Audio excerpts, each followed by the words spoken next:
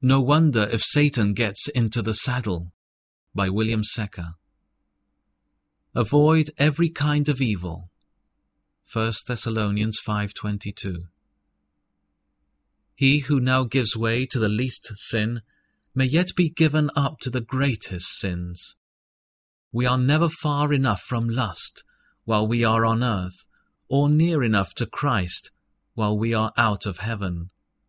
Oh, stand far off from the devil's mark, unless you would be hit by his arrows.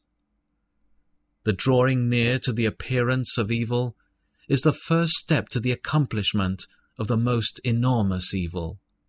A spark will easily catch a box of tinder on fire.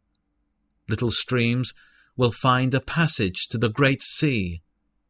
Christian reader, why should you venture on slippery places when you can scarcely stand upon the firmest ground? Who will pity that man whose house is blown up with gunpowder if he stores it in the chimney corner? Such is the monstrous wickedness of men, that though the streams and currents of their own lusts carry them too swiftly already, yet they hoist up sails to catch the devil's winds. The fowler spreads his net, but the wings of the bird carry her into it. If you would not step into the harlot's house, you should not go by the harlot's door.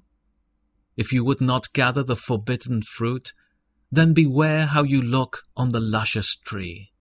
To pray against temptations, and yet to rush into occasions to sin, is to thrust your fingers into the fire, and then pray that they might not be burnt. If you hold the stirrup for him, no wonder if Satan gets into the saddle.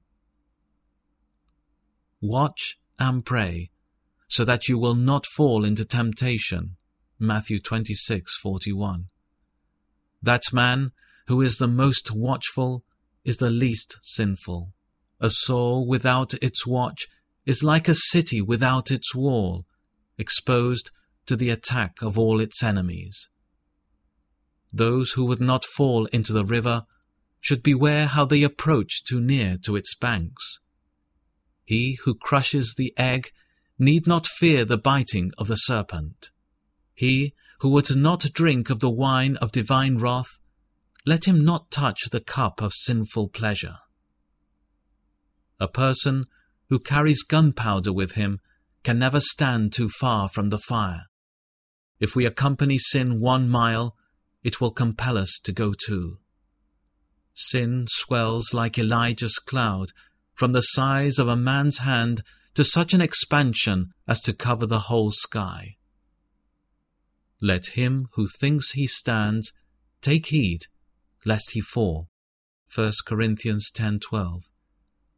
You will quickly lose your standing if you are fearless of falling.